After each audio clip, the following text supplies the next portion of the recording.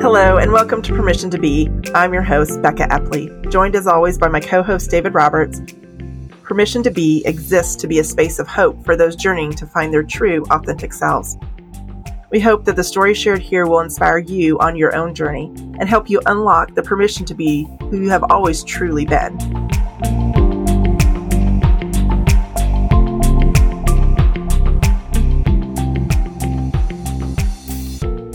Today, we are so honored to have with us Melissa Flora Bixler, who is the pastor of Raleigh Mennonite Church. She's a graduate of Duke University and Princeton Theological Seminary. She has a brand new book coming out entitled Fire by Night, Finding God in the Pages of the Old Testament. Melissa, thank you so much for joining us today. Yeah, it's great to be here. Thanks for having me. So, Melissa, we always start off the Permission to Be podcast with a question, which is, if you were to have a movie about your life made, who would play you, or whom, it could be multiple people, would play you? So I'm going to go with Natalie Portman on this. You may not know this, but she is only 5 feet 3 inches tall, which is like pretty short for an actress. And so I really appreciate the kind of stamina that it must have taken for her to kind of get where she is at that height. And I think it would be a more true representation of me at my own of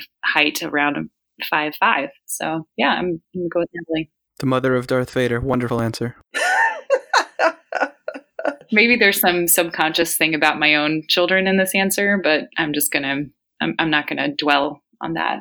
So on a more serious note, podcast is called Permission to Be. And as such, second thing after the movie question, the first thing other than that we ask everyone is what in your life, spiritual journey specifically, or life more broadly, could be an event, could be a person, could be a series of events, relationships, etc. Regardless, what for you gave you permission, explicitly or implicitly, to be who you are today, perhaps maybe who you always were, behind in some sort of institutional or emotional restraint or obstacle put in your way. But really, what gave Melissa permission to be Melissa? Yeah, so thinking about how the experience I had of right out of graduate school moving into the L'Arche community of Portland, Oregon. L'Arche is a intentional community for people with and without intellectual disabilities who share the rhythms of daily life together. So that may sound unremarkable to those of us who have a lot of freedom over the decisions we make in our life and who have spaces for the formation of families that have come naturally to us, or friendship, people who have chosen us for friendship. But when there's something that limits you cognitively, it makes all of those things that I think we take for granted about some very basic things about flourishing and takes them off the table in a lot of ways. So people especially with profound intellectual disabilities, as they get older, as they age out of programs at schools, is oftentimes struggle with loneliness, live in group homes where there's shift workers who come out and, every hour are paid minimum wage. And because of that, they work for, 6 months to a year and then they're on to something else. And there's not a lot of stability. And that was the world. That was the world for people with especially profound intellectual disabilities for a long time, until these communities started to form where people said, we actually think that our flourishing is somehow dependent on your flourishing, and there are gifts to be discovered here. And for us to fully know ourselves, we have to know you and be in relationship with you. And so these communities started to form around the world, and I lived in one in Portland, Oregon. And so that was a place for me that came at a moment when I had just finished graduate school at Duke University. I was in the religion department, and it was a really intense program. I think, like most people, maybe especially women who've had a particular gendered experience, and struggled a lot with imposter syndrome, and always a sense of just not really measuring up.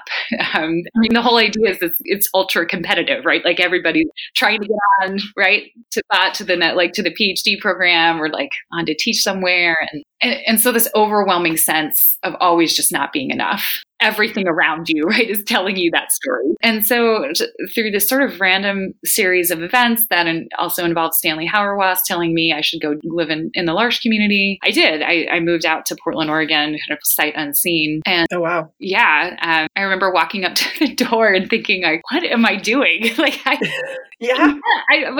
don't know anyone with intellectual disabilities. Like, Mm-hmm. oh, wow. Yeah. Like, I have no connection to the, I knew a lot about this community from people like Henry Nouwen. You guys read some things. Yeah. Like the patron saint of L'Arche and some things by Jean Vanier, but I didn't really know anything about the people of L'Arche until I sort of stepped in the door into this new life of people who discovered each other's gifts in their weakness and in their vulnerability, and where the things that the natural lines of competition and striving are just off the table, because you don't really have you're just in a completely different world with a different set of needs and a different set of ways of being together. And that was a transformative experience for me. And did I read that you are now on the board there? Yes, I am. I am the chair of the board of L'Arche, North Carolina, in a very different role. And yeah, so this is like all the things that I was an assistant. Mm-hmm. So I lived full time in the community. That was my job, right? I didn't do anything else. It was just present to the core members and to the community. But trying to get this community off the ground. Mm-hmm. Yeah. We have a 10-year waiting list for housing in North Carolina, just as long a waiting list for people to get an innovations waiver, just to even have access to some of those services. And wow. Yeah. And so there really is a housing crisis for people with intellectual disabilities in North Carolina. And I mean, but also not just housing, but places where people are seen as people who have things to offer the world, right? Sure. People who are chosen by others, mm-hmm. right? To choose there, not because this is a job and you just have to do it and clock in and out, but to choose life together. That's right. Like one L'Arche on every street would be lovely. Yeah. You need like 100 of those in North Carolina alone. Yeah. All right. So you're involved in L'Arche. Yeah. You have your church. Tell us a little bit about, if you would, were you always a Mennonite? No, I wasn't. Okay, so what did that transition look like? Yeah, so I grew up in the Episcopal Church, which I know conjures up certain images, but I think I actually grew up in the conservative part of the Episcopal Church that has since left the Episcopal Church and is now the Anglican Church in North America, ACANA. So I actually had a very different experience, I think, then, and I actually often wonder where I would be now if I'd grown up in a Episcopal church, like I think a lot of people think of Episcopal churches as more progressive place. But I didn't. So I didn't really have women pastors mm-hmm. growing up. Didn't hear a woman preach until I was 20 years old. Oh. Yeah. And just sort of had the Young Life youth group experience. And around the time that I got to Duke, two things happened. One is that we entered the Iraq War. It was really the first sustained conflict of that kind in my lifetime, which is kind of funny. None of my children has been alive in a time where we weren't at war. Wow, yeah. So it's amazing that it took, most of my life was like that. And yeah, so just a strange thing. But, and the other thing was that this, church split was happening for the Episcopal Church.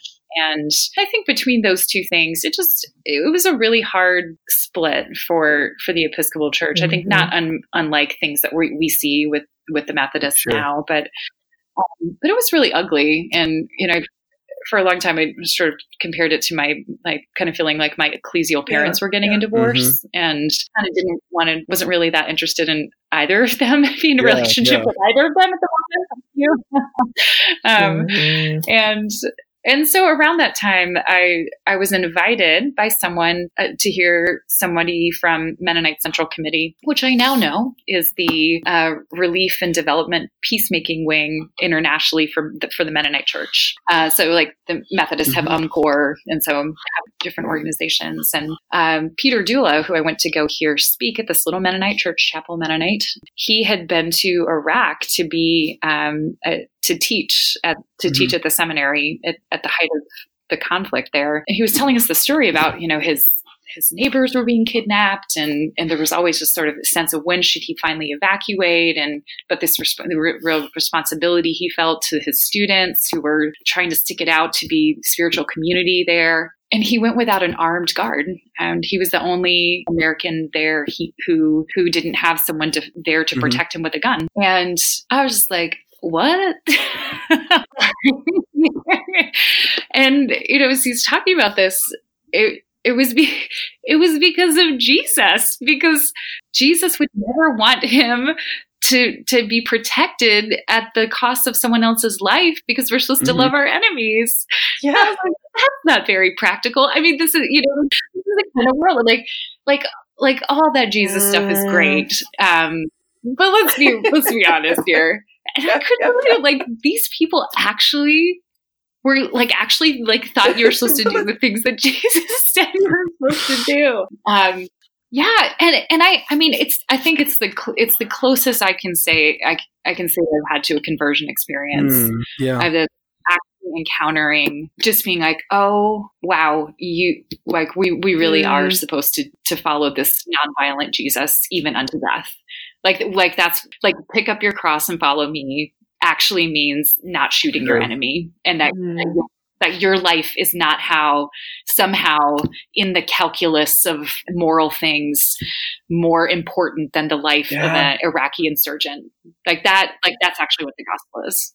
And it took me a long time to sort of work through a lot of the sort of theological questions I had about, it's pretty big sea between the Episcopal Church and Anabaptism that had to cross. So it took me about 3 years worshiping at Chapel Hill Mennonite and Portland Mennonite. But eventually sort of took the leap of joining that community and sort of believing in the future of that community, that church community. Very cool.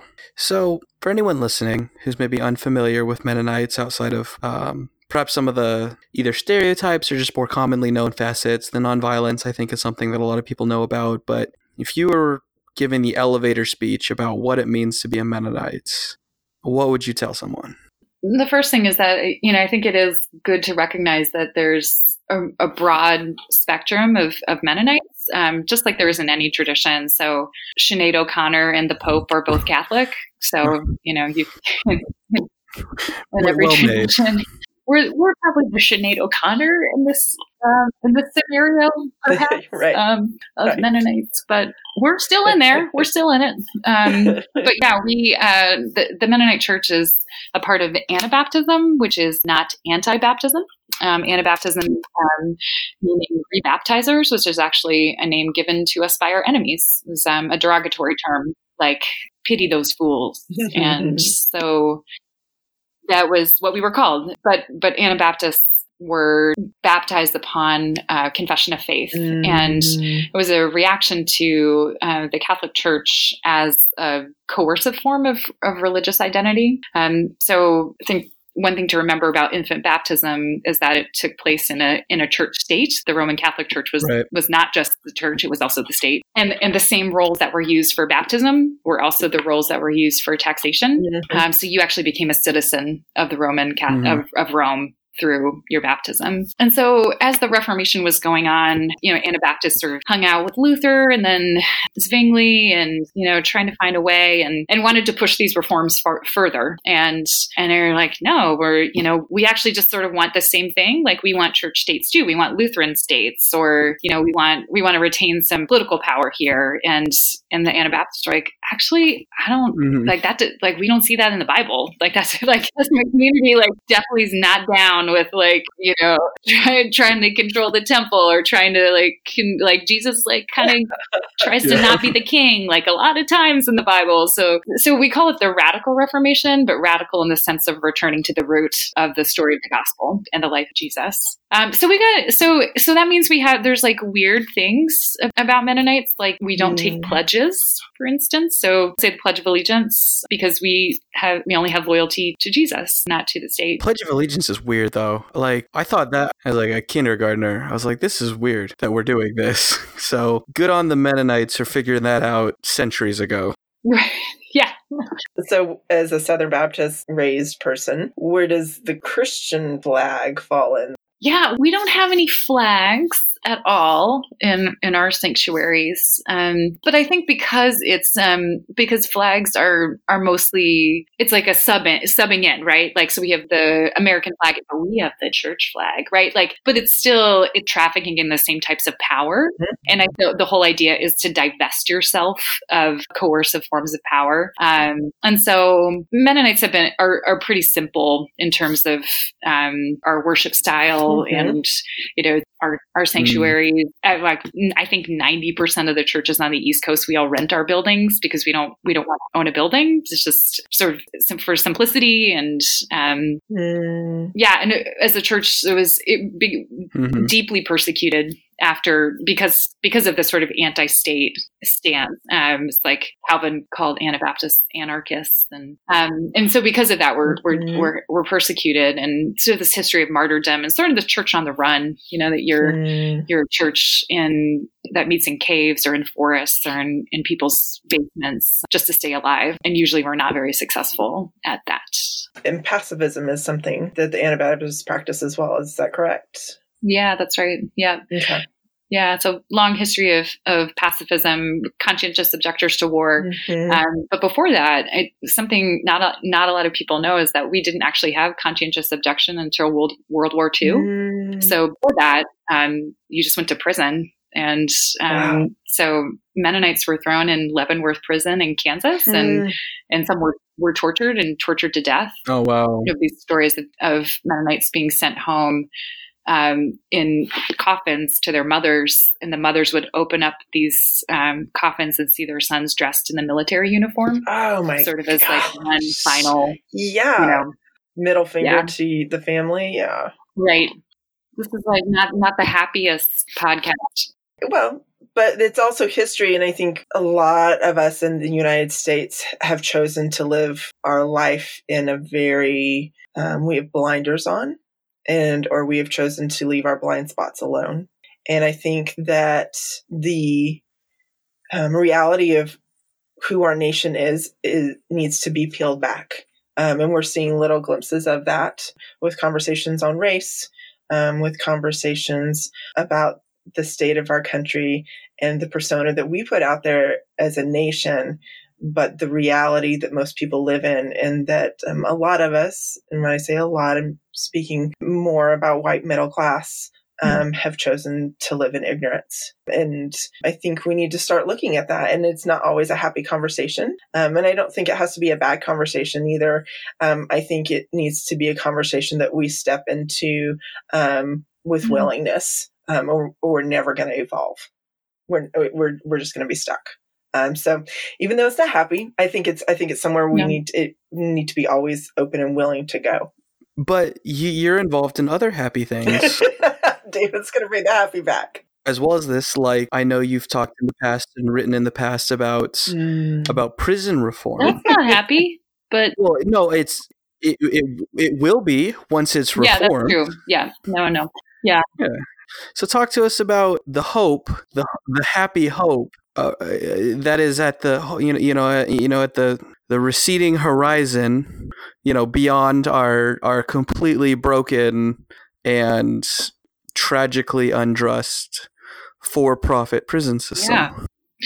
Yeah. Well, on this podcast, I can announce that we have been raising money to free a Nicaraguan pastor from a detention center in Eloy in Arizona. And she got out today. We raised her bond, $12,500. That's amazing. Awesome. Isn't that awesome? That is that's awesome. All these churches just got together. We're like, we knew it was too much for one person to do, but we all just kind of threw it in, and now she can adequately prepare for her case outside the very terrible for-profit detention center that a lot of find themselves in. I used to live in Arizona. Eloy, that sucks. Like on top of all of the like they put it in Eloy because they knew Eloy sucked. And they're like, let's put it here because this is one of the worst places in the country. Yeah. Yeah. Yeah. And in some ways, actually, though, like you can get there from Tucson, which is, sometimes they'll just put these like Stewart Detention Center, that's near us in Georgia.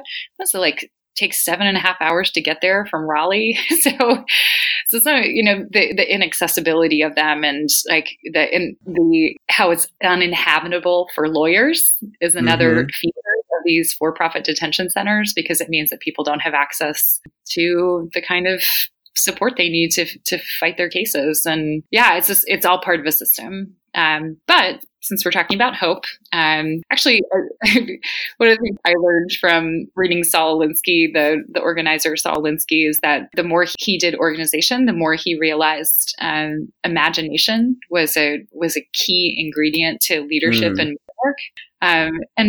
And I've thought about him saying that a lot, because I think I actually do have a really good imagination for a world without prisons. Like I think we have to have this big imagination for a world as it should be, a world that is possible. And I think as long as we think, oh wow, no, just this problem is too big, but to actually be able to sit down and say, oh, I can imagine this happening, and oh, like here's the structure that's keeping this in place, and here's what I would need to do a little bit at a time to chip away at this. But not having the imagination at the end of it just makes it feel overwhelming. And yeah, so I think imagination is so important for us as in any movement work that we're doing. Absolutely. Yeah. Well said. I mean, that like you said, that's how we're going to have hope. I mean, otherwise it's just going to be depressive, because the depth of the corruption and how everything is built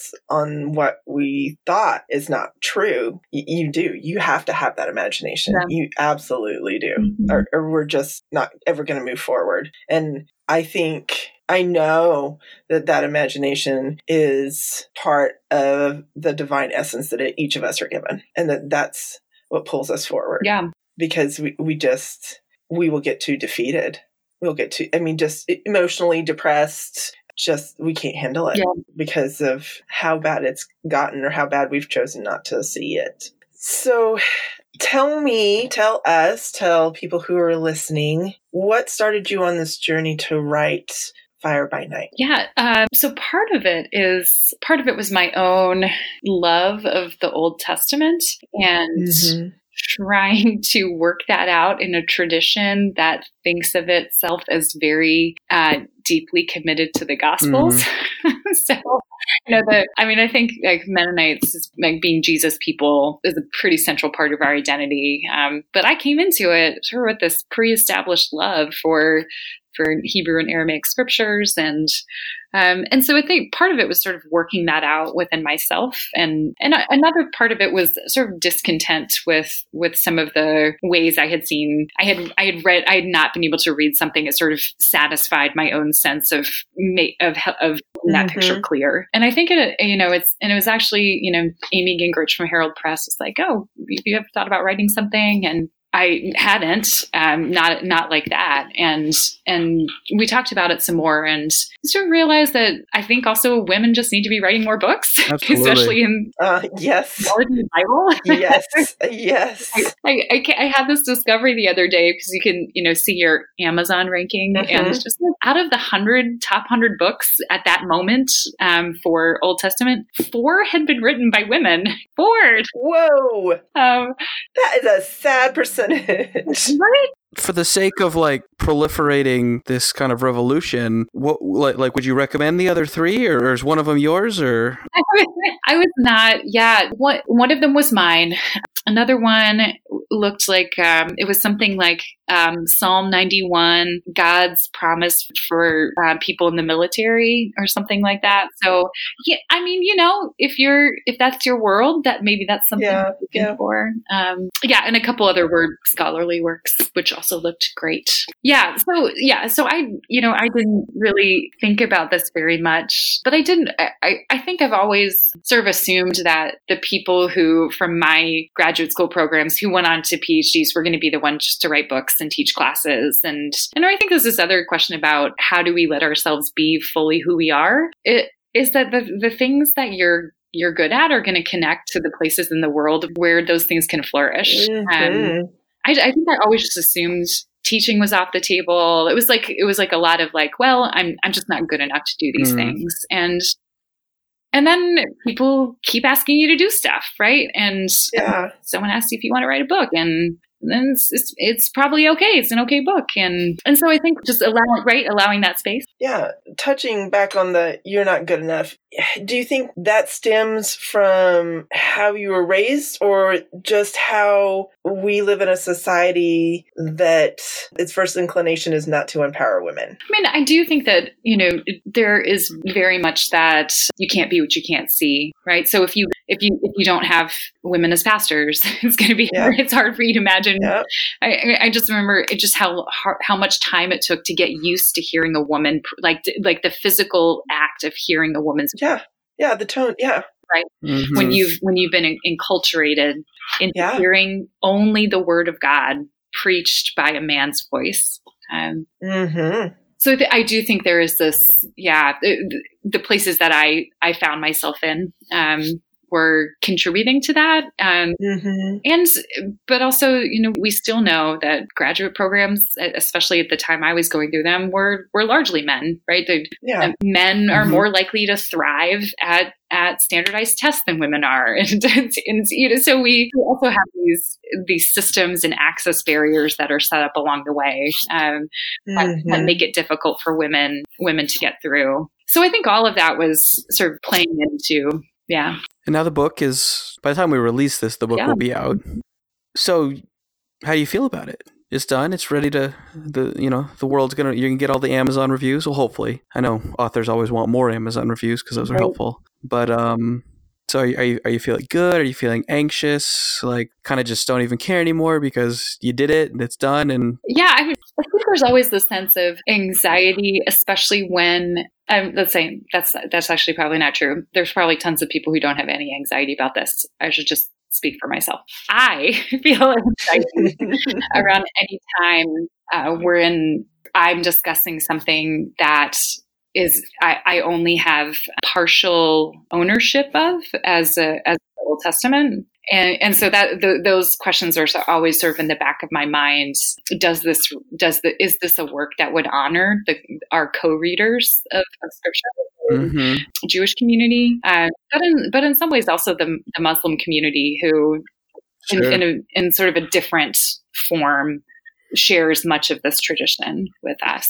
And so, but I think that's a healthy sense of anxiety of wanting to honor those traditions and wanting to, I think my constant position when I talk about reading the Old Testament is that I'm a Gentile who has been grafted in by grace to God's covenant with Israel that spans generations before me. And so I have a very humble attitude towards the Old Testament and a very sort of open hand about the reading of. You'll notice I don't have a lot of like, these are the rules, like these are the 5 that you need in order to like really understand the Old Testament. Because I really don't feel like I'm in a place where I'm a receiver of a gift.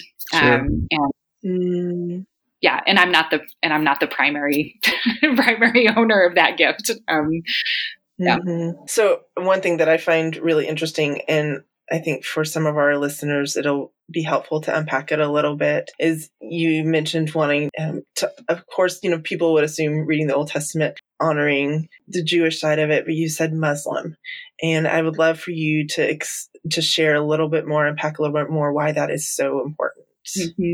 Yeah, part of that is, I think I have a chapter where I talk specifically about relationships that our churches had with the Masjid here in Raleigh, the Islamic Association, and my friendship with Imam Abu Talib. And I wanted to pull that out specifically because I think we often we do have a better sense of our relationship to Judaism. In a lot of ways, right? We're both people of the book. We have this it's a clear canon of what we share. And I think it's also important for us to remember that we have our siblings, our Muslim siblings are also a part of that tradition in many ways. And that often gets sidelined in ways that I Yep. In part is a racial otherizing, right? Definitely. And so that gets even more complicated in sort of this analysis of who is the other here, and somehow we have chosen to be outside of our community or our covenant or our readings, and so constantly working on that relationship and learning to listen, showing up for, being present to be like, our school just did a school exchange with the Islamic Association School recently. Oh, cool. Because those relationships are necessary for us to be able to take seriously the complications of that, interweaving of all three of those truths. Absolutely. That totally makes sense. So if you were to, I kind of had you do the elevator speech of what is a Mennonite, what would the elevator speech, I guess maybe it'd be kind of your slightly expanded version of what's written on the back cover or something like that. But like you're maybe sitting with someone who maybe they're in a progressive space and they don't really know what to do with the Old Testament anymore because it seems dated, patriarchal, violence, all the stereotypes that I know you are well aware of and we're well aware of when you dove into this project. Mm-hmm. So what would you tell the self-described progressive or liberal Christian who's kind of like, I love Jesus, but so how would you kind of loop it back around to, hey, you should read my book? Yes. It's reminding me of how many of my women author friends talk about the anxieties around self-promotion. So sort of like stops my heart to even imagine like saying that to someone like, hey, you should read my book.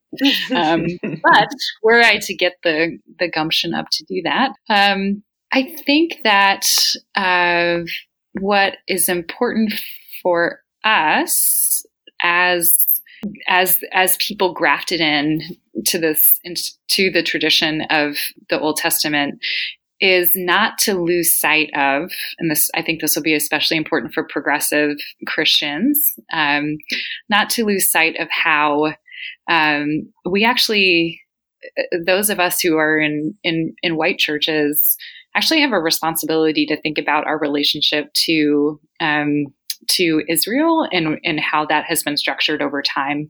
I don't think people realize and that you don't get to just say, oh, I don't read the Old Testament. Yeah. Like you're in a country, you live in a country that you live on land that you were able to live on because the Catholic Church in Spain came up with the doctrine of discovery that said they were the new Israel and that they had replaced the old Israel, and they universalized this faith. It could travel anywhere, and all lands were empty and were empty because they were filled with heathens, and people could take these lands. And so to say every white person has a relationship to the Old Testament one way or the other. And I think Willie Jennings is right about this. And this is his book, The Christian Imagination, that what we end up getting through this, through supersessionism, getting tangled up in the European colonial project is the formation of race. And we have all been benefactors of that. Yep. And so there's no getting, like, you don't get a pass on that. So you can keep saying, oh yeah, I don't want to deal with the violence of the Old Testament. I mean, that's fine. Or you can actually say like, oh wow, I need to do some work here about what this means. What does that mean for me? Because often what it means is, oh, that God is so violent, and my Jesus is so. And this is how we got here, right? Is we reject this old God and this old covenant, and it's been replaced by Jesus and this new covenant.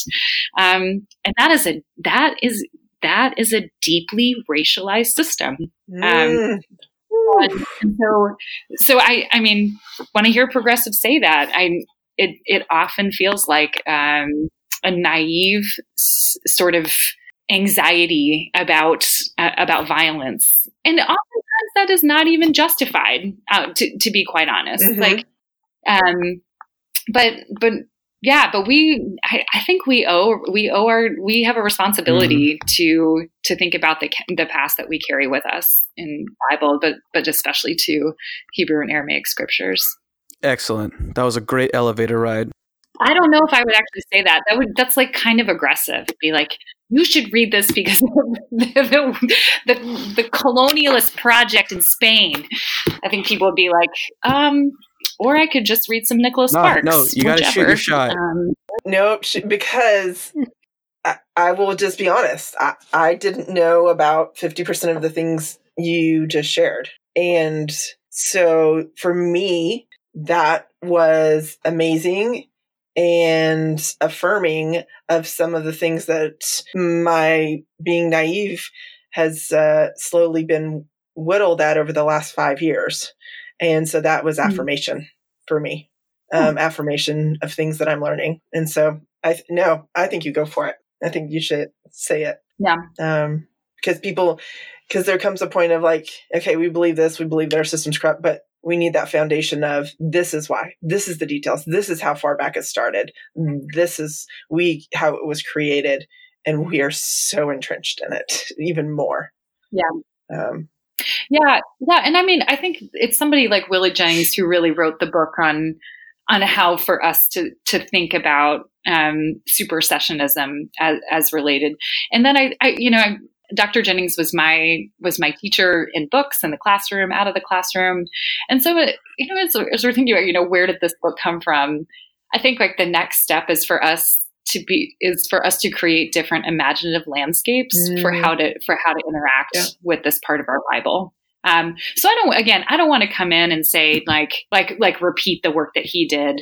I actually want to do it. Yeah. Like I want to say, okay, because you taught me that. So I did this work, I and continue this ongoing work within myself. This is how I can read this 3/4 of our Bible now.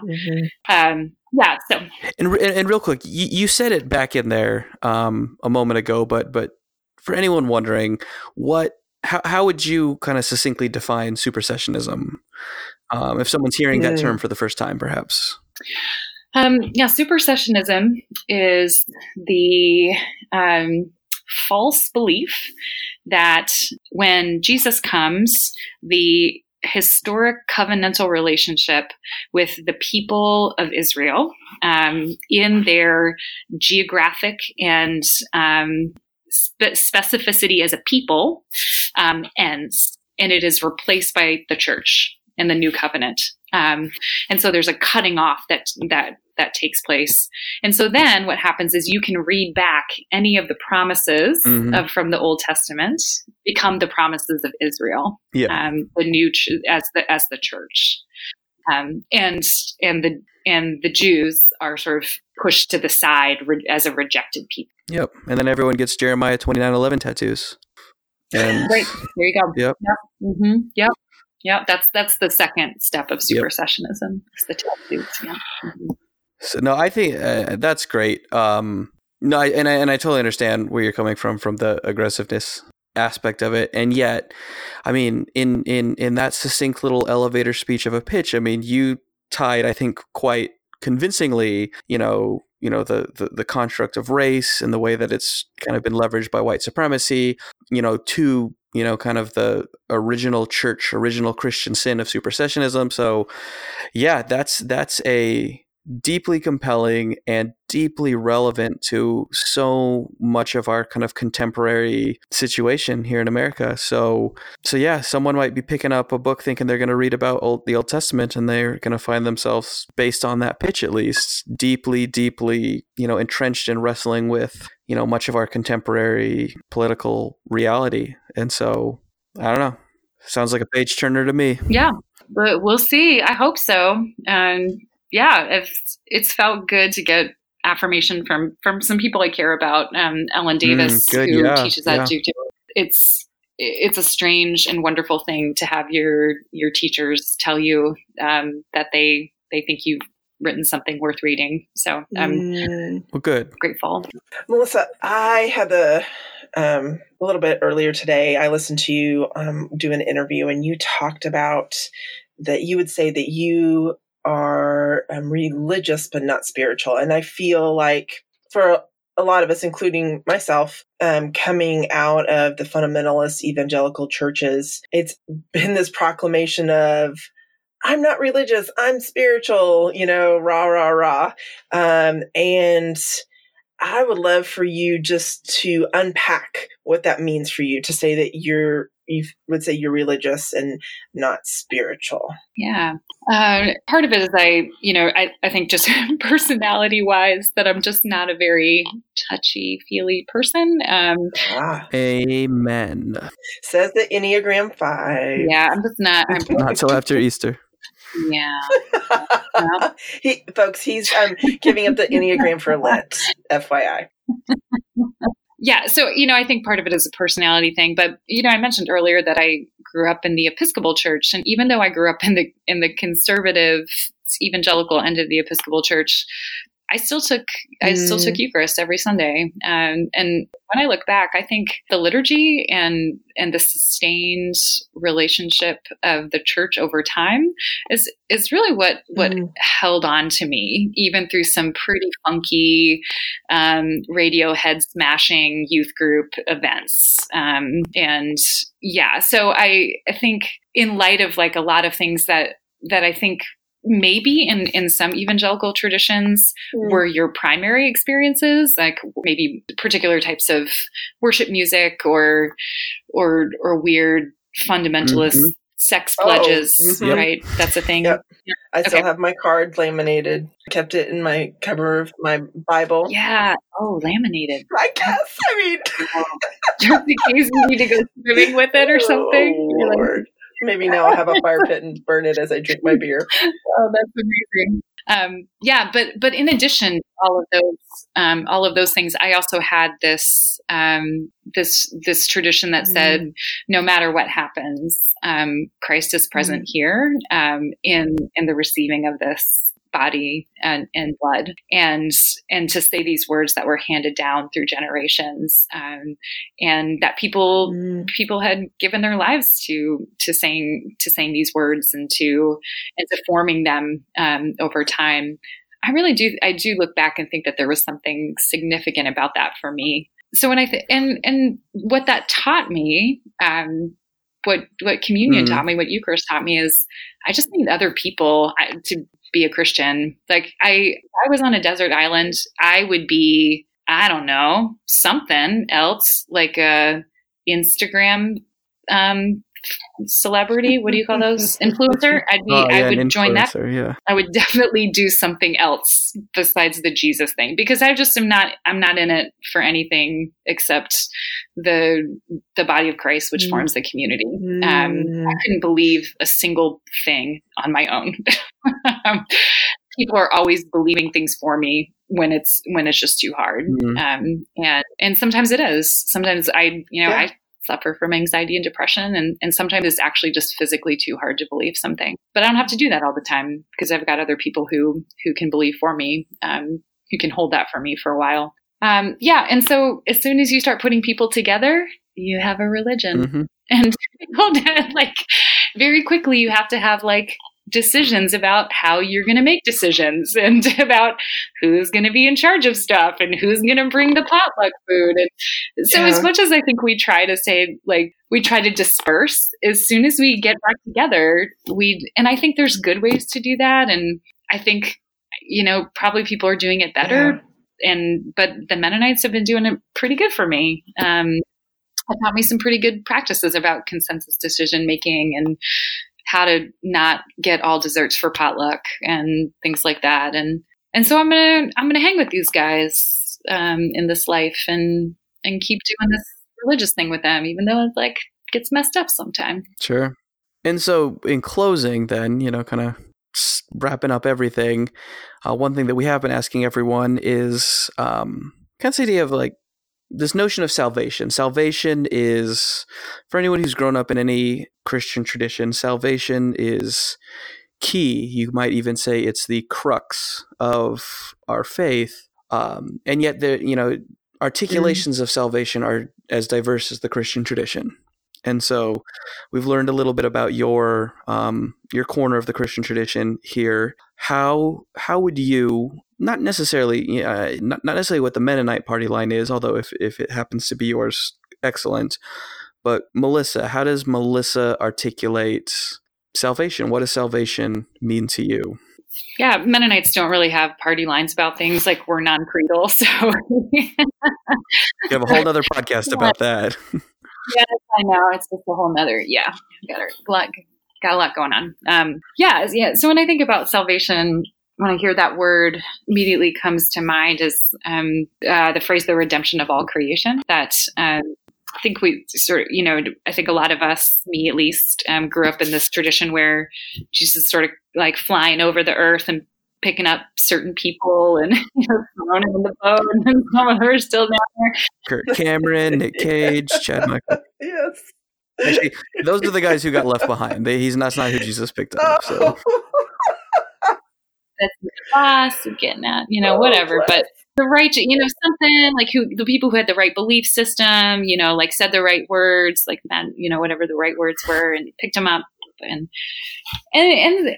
then I actually read Romans finally, and there's all of this language about more like this inoculation against sin for all of creation, like for trees and grass and butterflies and everything that makes up our Mars and everything that's a part of our created world, and that's something that this power of sin and death that has come into it has suddenly been neutralized in Jesus. And within that, all of the rest of history is working itself out as people are figuring out what it means now that we have been saved from this terrible situation, and some of us don't even know it yet. And so much of the Christian life is just saying to people like, we did it, like it's over, like the battle's over.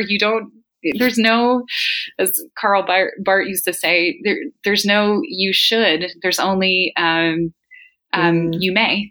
Like that's you may. There's no more you should, or you must. There's no more. You may enter into this life together because everything's different now. And that sounds like good news to me. Well said. Well, Melissa, thank you for joining us. You have been so gracious to be willing to give a copy of your amazing book away to our listeners. So if you are listening to this podcast and would like a chance to win a copy of Melissa's new book, I am going to first challenge you to go and to subscribe to her mailing list at melissaflorbixler.org. And we will, of course, put all of her contact info in our show notes, which you can find at beccaepley.com. And once you have subscribed to her mailing list, then go onto one of our social media platforms and comment under this podcast post, and we will enter you to win her amazing new book, Fire by Night, Finding God in the Pages of the Old Testament. So, Melissa, thank you so much for being with us today. You're welcome. It's great to spend some more time with you. And I'm going to do a couple things that we don't normally do at the end of the podcast. I'm going to say first, our co-host, David, it is his birthday today. So we're going to say happy birthday, David. And he's waving to everybody who can't see him. And I'm also going to do one more thing that has just... dear friend, her father, Rusty Smoker, was a great Mennonite community member in Kansas. And he has been gone about a year, and I just want to honor him in this podcast and all the lives that he has touched. And I remember being with his community a year ago and listening to over 100 people talk about how he had touched his life. And I think that's just a testament to not only Christ and God, but also the Mennonite community as a church and just the love that's there. So all that to say, Thank you again, Melissa. And we are so excited for your book to be available to everyone and to go buy it, everybody. Go buy it, go order it, go get it on all your Kindle, Amazon. Also give her reviews because as she said earlier, there's only 4 women who have written Old Testament books on Amazon. And oh my gosh, ladies, you know that means we got to get out there and get that going. Yeah, thanks, Becca. All right. Thank you, Melissa.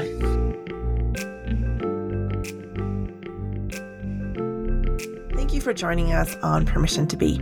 I'm your host, Becca Epley, and thank you to my good friend and co-host, David Roberts.